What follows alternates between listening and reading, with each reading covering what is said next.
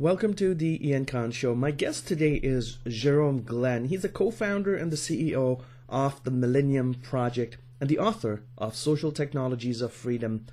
Jerome is a very well-known figure in the world of futurism, and I have had personal pleasure working with him on some initiatives in the past. Please give a warm welcome to Jerome Glenn. Welcome to the Ian Khan Show. On today's episode, I have a big contributor to Aftershock. I have one of the world's most renowned futurists who's served the industry for over 30 years, is Jerome Glenn. Jerome, welcome to the Ian Khan Show. It's nice to be with you.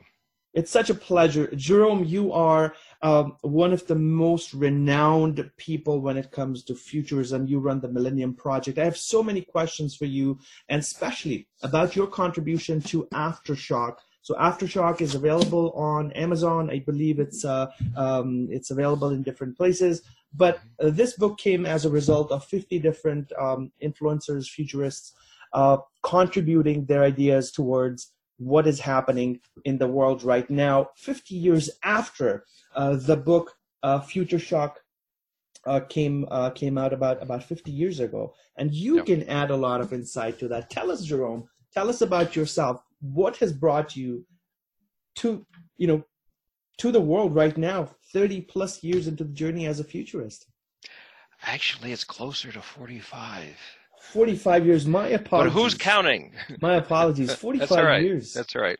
That's incredible. Well, I got into futures research and I was doing my master's degree, and I was asked to help organize a futures conference, and then the state of Vermont asked me to participate with some others to invent the future of education for Vermont, and the Vermont sent me a box of Xeroxes from people, Herman Kahn and Bucky Fuller, people I had never heard about. And it was the most fascinating stuff I ever had run into. And it dawned on me that these methods that futurists were using packaged vast amounts of different data and information into bite-sized pieces that you could use to make decisions with. So I said, that's what education should also do. So I took the methods, translated those into teaching techniques, and then got a national reputation in education for that. Then I went from that into general futures afterward. And so, you probably have heard this question more than 1 billion times, I can estimate. What do you do as a futurist? And that's literally the answer. People always ask, what is it that you do as a futurist? And quite often, many people mistake a futurist for a prophet. I mean, you're not looking into a crystal ball and saying, this is what's going to happen. Over the last 4+ decades, and I've been following your progress and things you do at the Millennium Project through your website as well. And we've worked on something in the past as well together, you and I.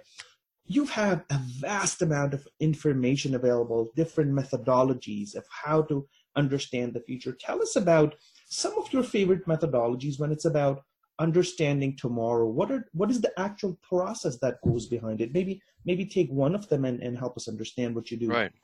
Well, the thing that all futurists do in one way or another is scanning for change. It's the old story of the sea captain going into uncharted waters hundreds of years ago and saying, somebody's got to go up the mast, get up on top and look around and see where the rocks are in the open channels. That's essentially what all futurists do. They read their little eyeballs off. They talk to different kinds of people. And the more diverse you have your input system, I think, the better your intuition.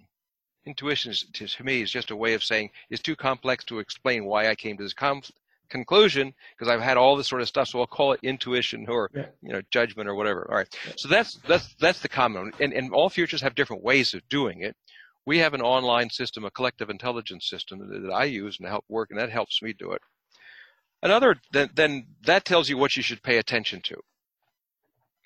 And then to understand the things you should pay attention to, the other technique I like is the futures wheel, where you take something like synthetic biology, which is an under-recognized future force in the future, in my judgment. So you could take a piece of paper and write synthetic biology, draw a little circle around it, and say, Well, if that actually happens the way I think it, what else will happen? Ooh, millions of new life forms. That's interesting.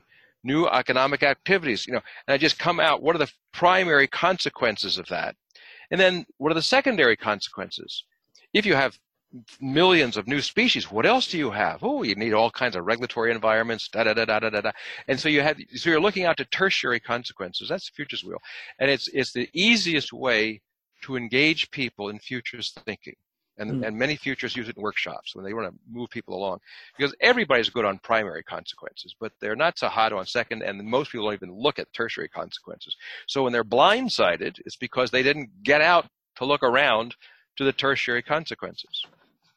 Absolutely. And thank you. It's incredible. And for any of our viewers, I'm going to point them to your website, not at the end, but right now. So go to millennium-project.org. I believe that's the primary website for your work, because there's an unlimited amount of ideas and content that will help you understand what exactly happens behind the world of futurism. Now, you mentioned a few names. You mentioned Herman Kahn, of course, Alvin Toffler, and I read your essay as well in the book more than once. And tell us about that early time when the book came out, because you've written something really nice about that. Tell us when the book came out first, Future Shock, and what that was all about.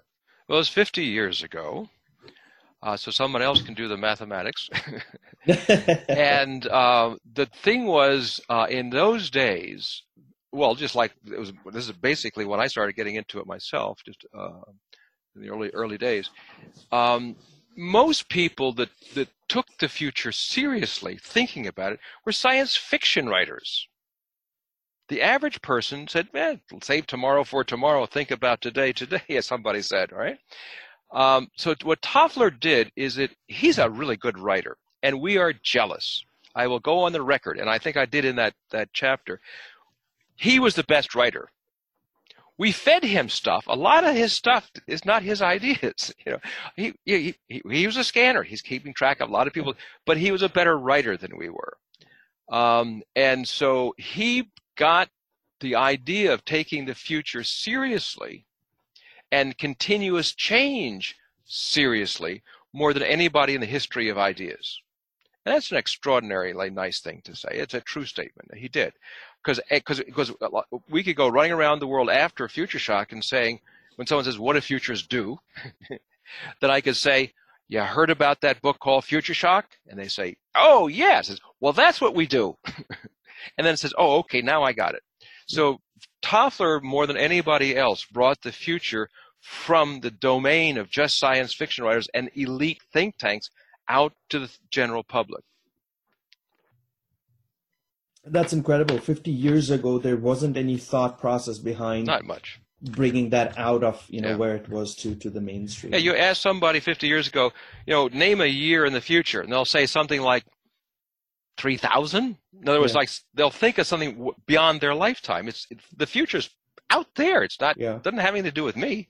Yeah, absolutely. Now, in your essay as well, you've written a lot about AI, actually, artificial intelligence, which happens to be the greatest buzzword of our times right now. Everybody wants to do something with AI, but nobody knows what AI will do or how it works or what it is. Of course, we live in a world full of hype, full of buzz, but then I think it's your responsibility and mine and all of ours collectively to eliminate the hype and to tell people the reality of it and what the actuality of things is.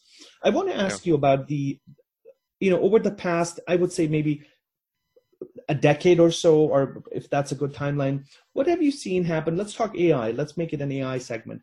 What have you seen happen within AI over the last 10 years? Where are you seeing it go now? And let's talk about the future of artificial intelligence, maybe in a few different industries. But let's start from the past. Was AI always so buzzworthy, or is this relatively new? Yeah. AI and neural networks and machine learning has been around longer than 10 years. What I think has happened is that now we have some nice, good software that makes it easy for more people to use it. The acceleration of use has skyrocketed over the last 10 years. There's no question about it. And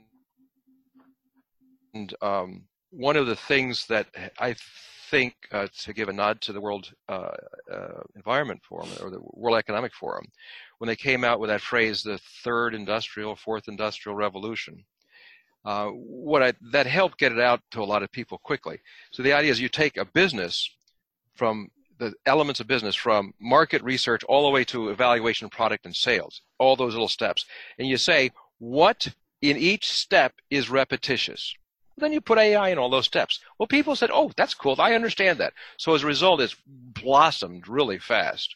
Now, on the tremendous confusion about AI, because we don't make a distinction between three different kinds of AI. You have narrow AI, which you have right now growing like crazy. And that's the AI that drives a car, diagnoses cancer, but one does not do the other. They're machine learning, they're getting smarter, they're doing everything everybody talks about, but just for driving a car. All right? Okay. That's narrow, and that's going to grow like crazy all over the place. Yeah. Assume it. Now, the next one is artificial general intelligence. That may never happen. Yeah. But we think it will.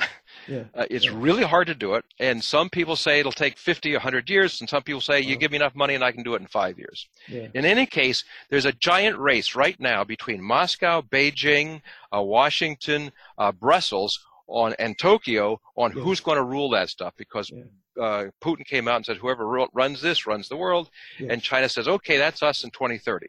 Yeah. So there's a race going on, but this is the general intelligence now. General intelligence is a little bit like you, in the sense that when you're confronted with a new problem, you call your friends, you do some research over here, you write a book, you do Google search, you do all kinds of stuff. Well, narrow intelligence doesn't. It's in its own rule base. General intelligence does all that. It goes to the Internet of Things. It does other people's AI. It's very fancy. Now, the reason that you hear people panicking about AI is because of the next step of AI, which we don't know how long that'll take, which is super intelligence. That's general intelligence that sets its own rules. That means we get left in a mess unless we get that first step of general intelligence right. And that's why it's correct to panic today about how do we put that together, even though it won't be here for 10 to 20, 30 years. It's going to take us that long to make international treaties, governance systems. It's much more complex than atomic energy. And we have the International Atomic Energy Agency to monitor. We don't have anything like that for general AI. Yeah, absolutely. And I completely agree. I also believe that there's a lot of chaos. There's an uneven development of technology in general. In some pockets, it's, there's money being poured into it, the Chinas of the world and whatever areas you have. But in many places, look at the existing coronavirus as an example. We have no idea where this virus has come from. There's no vaccines, and we're struggling to just address this issue. So we live in a world of extreme contrasts, I believe. And there's got to be a better way. There's got to be a better way to level this plane. You mentioned three different types of AI, Jerome, and you're saying that the artificial narrow intelligence is our Siri. It's our solve one problem of mine. The toaster. The toaster solves one problem. It toasts your toast. But then when we start getting into these systems that we see in Hollywood, in movies where complex robots are Arnold Schwarzenegger in The Terminator. Is that artificial general intelligence or super intelligence? Well, when the robot, Schwarzenegger and so forth in the beginning, had a particular mission, right? He was going to do that. Yeah. He had general intelligence. He's going to do all this adaptation, and that's general intelligence. Yeah. I think a later movie where he changes loyalty. Yeah. Right? Yeah. That's super, because in other words, the original purpose of his general intelligence was changed by him. Yeah. Right? That's super intelligence. Excellent. There's also the movie was Ex Monica. I think there's a woman, right? Yeah. There's a woman robot, right? Yeah. All right. She cons the guys and gets out. Yeah, that's super intelligence. They thought they were evaluating general intelligence, and sure enough, she conned them and got out. That's super intelligence. Yeah. Now imagine if you do that as a metaphor for the whole civilization. that intelligence goes beyond us, sets its own rules, it could conclude that we are a problem to the environment. Knock us out. Correct. So that's Correct. where the science fiction stuff is warning us properly to say, Yeah. okay, before you have this general intelligence stuff, sit down, figure it out, how to do it in a good way. And that's what conferences and papers all around the world, it's an awful lot of stuff is going on, which, by the way, it's a very good sign. Because when internet began, I was involved in getting the packet switching in third world countries and so forth in the 80s. We were saying, isn't this going to be great? All these computers it's going to make the world wonderful. We didn't think about child pornography. We didn't think about cyber crimes. We didn't think about information warfare. We didn't think about all of that sort of stuff. This is going to be great. Yeah. Now, fast forward to the present tense. We are taking the future seriously. I am very pleased with how many people, how many conferences, how many software sessions are going on. The world is getting serious about this. I think we might do okay. Yeah. And I believe, going back 5, 10, 15, or 20 years back when the internet was, 30 years ago when the internet was first commercialized and it was out there, we have a tremendous amount of scale. I mean, computing technology and microprocessors and the power that you have in today's devices is astronomically different from what it was 30 years ago. Right. And, the example of the cell phone is so common when they say that your cell phone is more powerful than the computers that NASA used to send their first spaceship into orbit. But it's gone beyond that, because now we're even beyond breaking the Moore's law, where technology doubles every year. I think it's gone beyond that. It's quadrupling every single year. One of the things that's very interesting for the future, and I'd love to get your thoughts on it, is the convergence of different things, is how artificial intelligence comes together with the Internet of Things, comes together with blockchain, and this creates something new. This creates the tomorrow that we're looking forward to. The Tesla car being an example, which is a car wrapped around a computer, as they say. Can you help us understand this convergence a little bit? Yeah. There's a popular movement, you could even call it a school of futurist thought, called transhumanism. And they talk about the singularity. Now, the original singularity was the edge of which a black hole, nothing sort of came out, sort of the event horizon. And singularity, because like things coming in from here, becomes a one. It's a oneness all of a sudden. So in a sense, your cell phone, as you point out, is sort of like a oneness of a whole lot of stuff has come together into a one thing.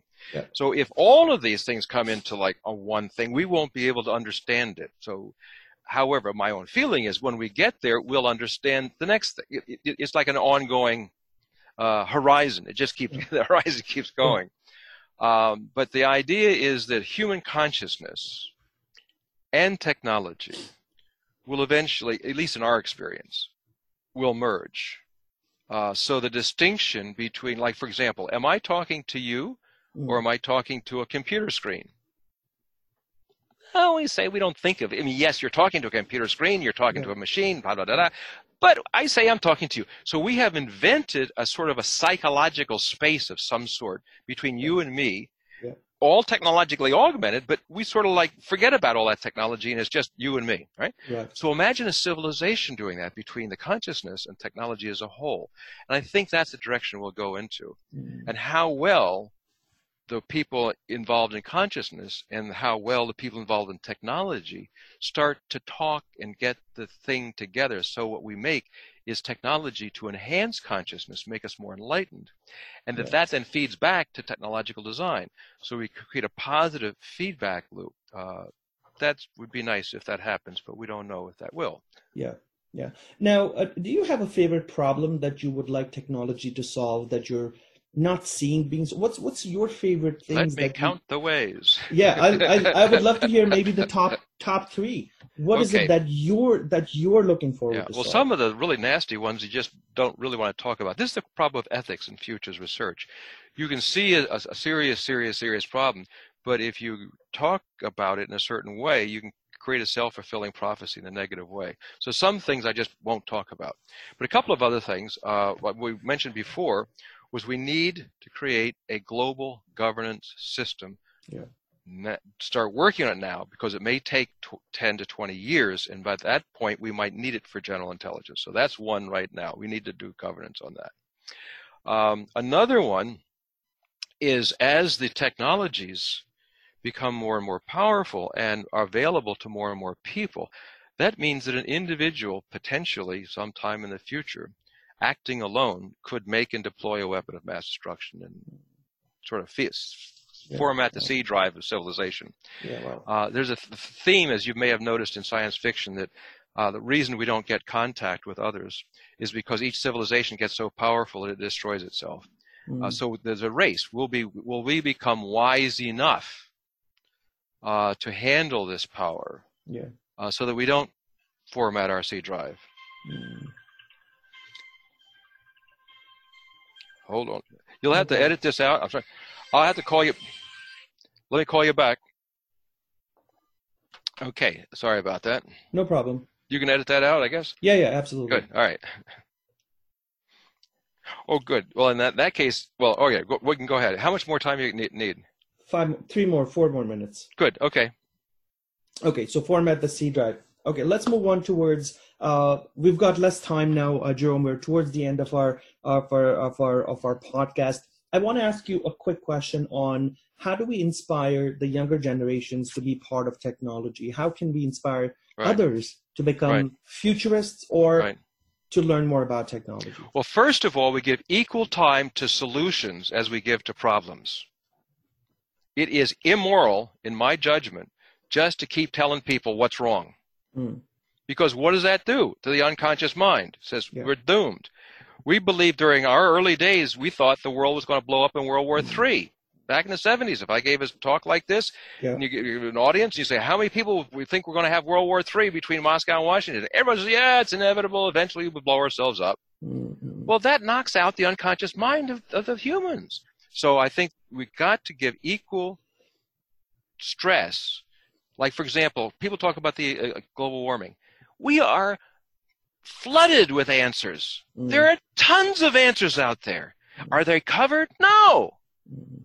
I mean, not much, really. You have little tiny content. Well, we had this new solar battery over here. And we are flooded with answers. We haven't even there's not a global situation room on climate change solutions. Doesn't exist. Excellent. So we have global systems explaining how global warming is going to knock you out. We got that. So focus on solutions and don't get bogged down. Both. Problem and possibility. Just give equal time. Absolutely. And also, in our own work, we do studies on the global situation, and we can show you that we are winning more than we're losing. So there's no reason to be pessimistic. On the other hand, where we're losing is very serious. So there's no reason to go to sleep. So you got to have a balance in this. And this is how you handle the youth. You say to the youth the truth. We're winning over here. We're losing over here. Here's a situation. We can make it. And we didn't have World War III. Absolutely. That's a big deal. We beat the biggest trend in history, i.e. two or more powers confront each other. They use the weapons of the day. Well, if you applied that historic insight, we should not be alive today. Absolutely. I completely agree. Jerome, I know you've got a few different works and books that are out in the market. Anything particular you'd like our viewers to go to? Your website, again, is millennium-project.org. Parting words. Well, you go to the website. It'll tell you about a State of the Future report. You can download. Don't need to have the hard copy. You can just download it. It costs you less money. The same thing with the work technology. We did 3 scenarios in there that's really good. Some of the best scenarios I've ever done in my life are in there. Each scenario is about each scenario is about 10 pages. It's got a lot of meat in there. It's good for you to read. And there's other stuff on the site you can take a look at. Perfect. Jerome Glenn, the legend, thank you so much for being part of this podcast. Everybody, please check out the book, Aftershock, and also check out Jerome's article in there. It's really amazing. Go to Amazon, wherever you need to go to buy the book. But thank you so much, Jerome. We'll catch you another time. Have a good one and take care. Thank you. Take care. Bye-bye. Hey friend, this is Ian Khan. If you liked what you saw on my video, then please subscribe to my YouTube channel and be inspired every single day with innovative content that keeps you fresh, updated, and ready for the future. For more information, also visit my website at iankhan.com.